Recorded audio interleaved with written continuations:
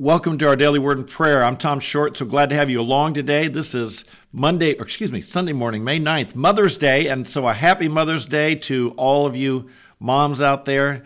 And you're blessed. And actually, we'd like to give a tribute to you and talk about the noble calling of motherhood today. I'd like to welcome all who come along and are joining us, whether for the first time or you've been here numerous times. And I'm really happy for this community that's developing online. The Perez's here had a prayer request from us that they'd be able to get in a house. They live in San Diego. It's not easy to get in a house out there now. And sure enough, that came through for them yesterday. And then also Joel, who's here every single morning, was in town, and we had a really wonderful breakfast together yesterday morning. So it's good to get to know some of you and to see God building this community. Motherhood. It's a noble calling. And in fact, as we know, as we've talked about before, of the various institutions that God has created, the family was the first one he made. God created man, and the first commandment he gave, be fruitful, multiply, fill the earth. He created Adam and Eve, male and female, he made them, gave them this mandate to fill the earth, subdue it, cultivate the land, civilize this place. And build a world here that God gave as a commandment to Adam and Eve. And even after the fall, he reiterated it. Now you've got to continue at it. Motherhood is so essential in that, is it not? You wouldn't have a human race without motherhood. You wouldn't have a human race without mothers. I know modern technology is trying to figure out how to do it, but nope, you got to have moms. And moms they perpetuate the human race, but they're more than that. They're more than just a birthing machine. And I say this because recent legislation in Congress, this is how they're kind of referred to. They have come up with this crazy, you got to be all-inclusive stuff in Congress now, where they can't use words like mother, father, boy, girl, husband, wife, that are considered non-inclusive words. And so now they've got a recent bill out there, and they call them birthing persons relating to the mother. But no, you're more than a birthing person. Mothers train and love and care for and nurture the next generation. Once a mother has a child, she's always the mother of that child. And there's a bond there that's never separated. And it's not just did they give birth. This is so radically wrong to only look at it in that term. And so we see and honor mothers not just as someone who went through labor, someone who housed a baby or a fetus for 9 months and then did her job. No, we see the noble work of motherhood as a lifelong calling. And it's always, even after your children are raised, it's a lifelong thing. All right? And we want to value it. In our modern culture, like I said, it's not valued in often in the language used in our culture. It's not valued often in the way it's shown on television as children are a problem, children are hard work. Of course they're hard work. Anything worthwhile is hard work. It's not, they make you tired, they take your money. Well, this is what servanthood, like we saw the other day, is all about. And so children, they invest in them, takes hard work. Investing in our children takes money. Of course it does. This is part of the way God designed life, that as the cycle of life continues on and on, it's not all about ourselves. It's not all about me. It's not all about what I can get, where I arrive, how happy or much pleasure I have. It's about serving and giving and laying down my life. And indeed, mothers are the prime example of this. In our culture today, we use terms like, what do you do? And, I'm just a mother. No, you're so much more than a mother.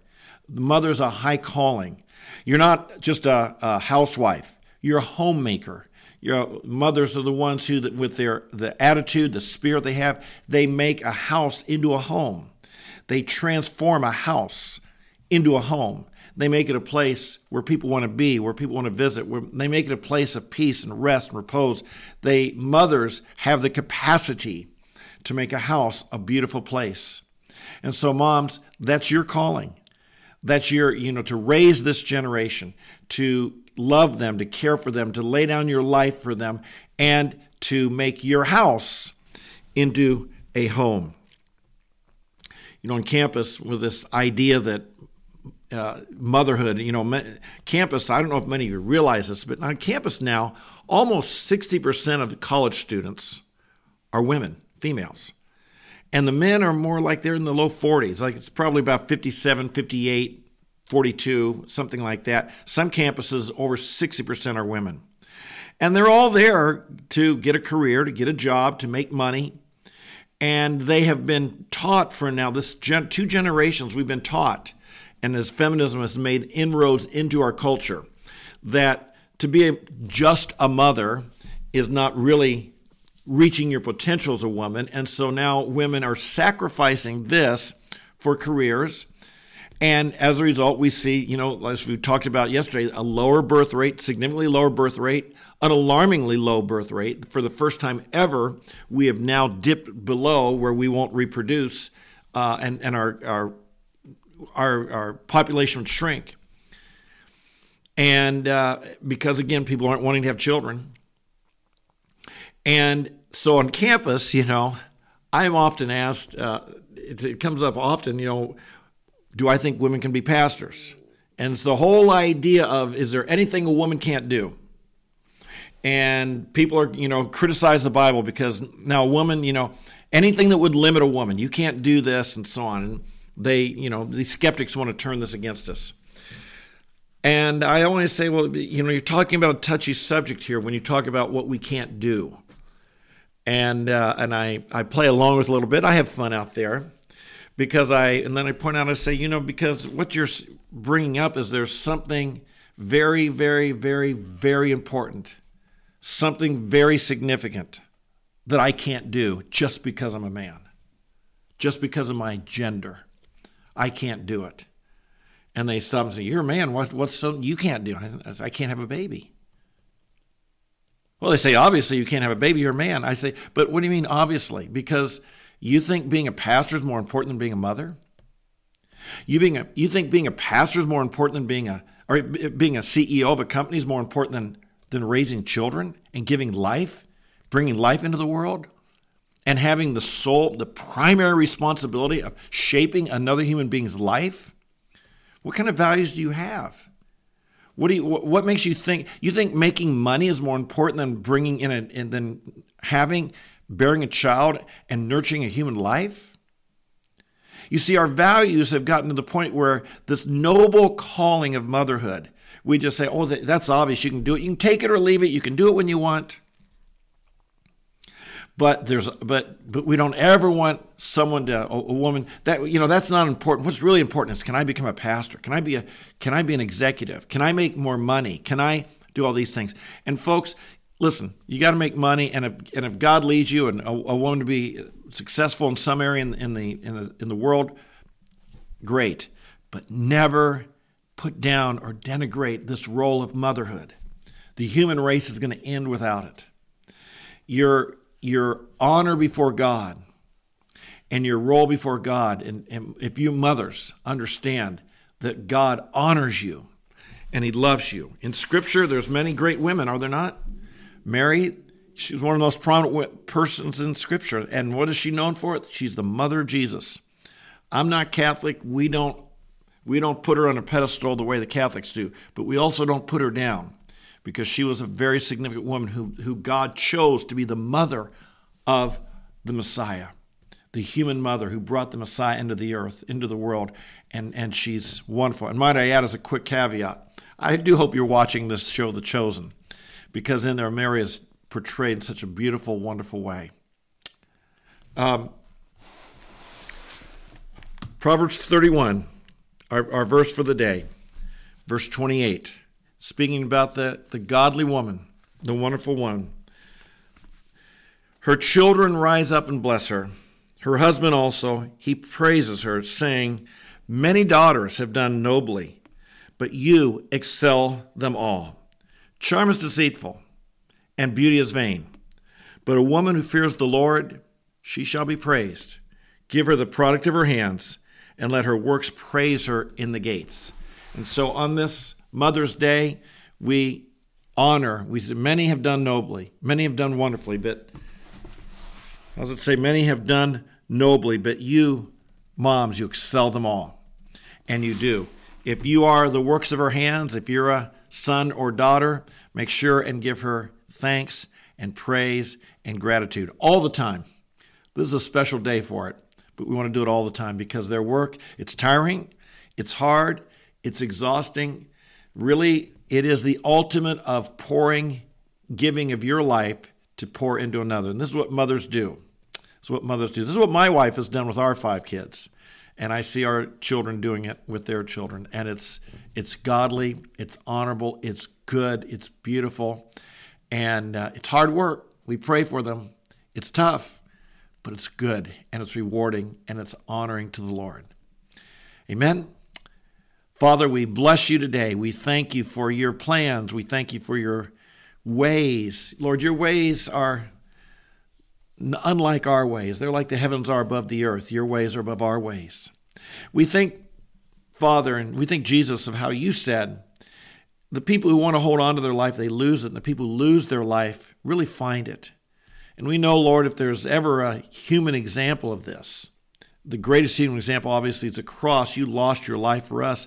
But, Father, we think of our moms and this noble calling of motherhood, and we think of how moms are laying down their lives for their kids day after day after day after day, sometimes moment by moment. They're caring for their children, nurturing them, taking care of them, loving them in big ways and small ways. How we pray, Father, for the moms. You give them strength, you give them grace, you give them the power to love their children. Give them the persistence. Lord, I know it's hard work and it's draining and tiring, but it's a godly thing. It's an honorable thing.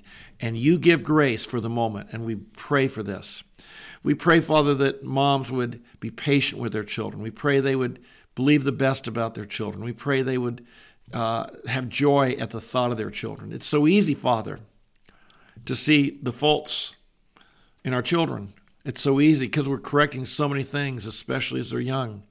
Help us, Lord. Help our moms to always have joy with their children, to always be happy for them, happy to see them as the works of their hands, and to pour joy and love into their kids. We pray, Father, in our culture today, motherhood is so often put down. It's not honored. It's not seen the way you see it. And I pray that in our families, in our lives, in our world, we would see it that way. Lord, you would help us not to be negatively influenced by depictions on the television or in popular literature or magazines or something like this, that real value for a woman is how much money she makes or what power she has or what position she's arrived at. Help us to honor. You said, Jesus, if you want to be great in the kingdom of God, be a servant. Help us to honor those who serve their children. Help us to honor those who serve their families. Help us to honor those who model servanthood to us day in and day out. This is greatness in your kingdom. Help us, Lord, to honor that. Help us to draw attention to it. Many have done nobly. But, Lord, I pray the moms on this live stream, I pray our moms, I pray the moms who are raising children, I pray for this next generation. Pray for the grandparents, and I pray for this next generation of moms who are raising young kids now, Lord, that they would excel them all. They would do a wonderful job. Give them wisdom. Give them grace. Give them love. Give them patience. Give them kindness. Help them to nurture them tenderly, graciously. I pray for this. Lord, so many kids are growing up in our generation, broken, really messed up by sin, feeling unloved. Their emotional tank is empty. They don't know how to receive criticism. They don't know how to be.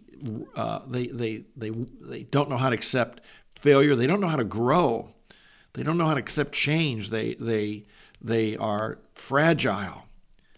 Lord, we pray that you would help moms and dads as they raise a next generation in this fragile generation, to raise strong, mighty men and women of God who will be mighty in spirit, whose emotional tank will be filled up with fullness because they know that in their own mother and father love them and model the love of God. So we pray for this today. We pray for these moms. They'd be appreciated and loved. Give them your strength and bless them in Jesus' name. We pray also for our churches today. Lord, they'd be wonderful places of victory, of equipping, of praise and worship. And that people who go to church today, they'd come out better than when they went in. They'd come out stronger. They'd come out more faith-filled, more filled with the love of God. And we pray for these things and bless you now in Jesus' name. Amen and amen. And my wife just showed me, so many people say amen and amen. My wife showed me the last verse, I believe it's Psalm 59, she showed me this morning. That's what David prayed. At the end of the psalm, he said, amen and amen. And so amen and amen to you, and God bless you. You have a great day, a great Mother's Day, a great day at church. I love having you along. I love being here. Make sure you tell some friends to join in and be part of this time. God bless you, and we'll see you tomorrow. Bye-bye.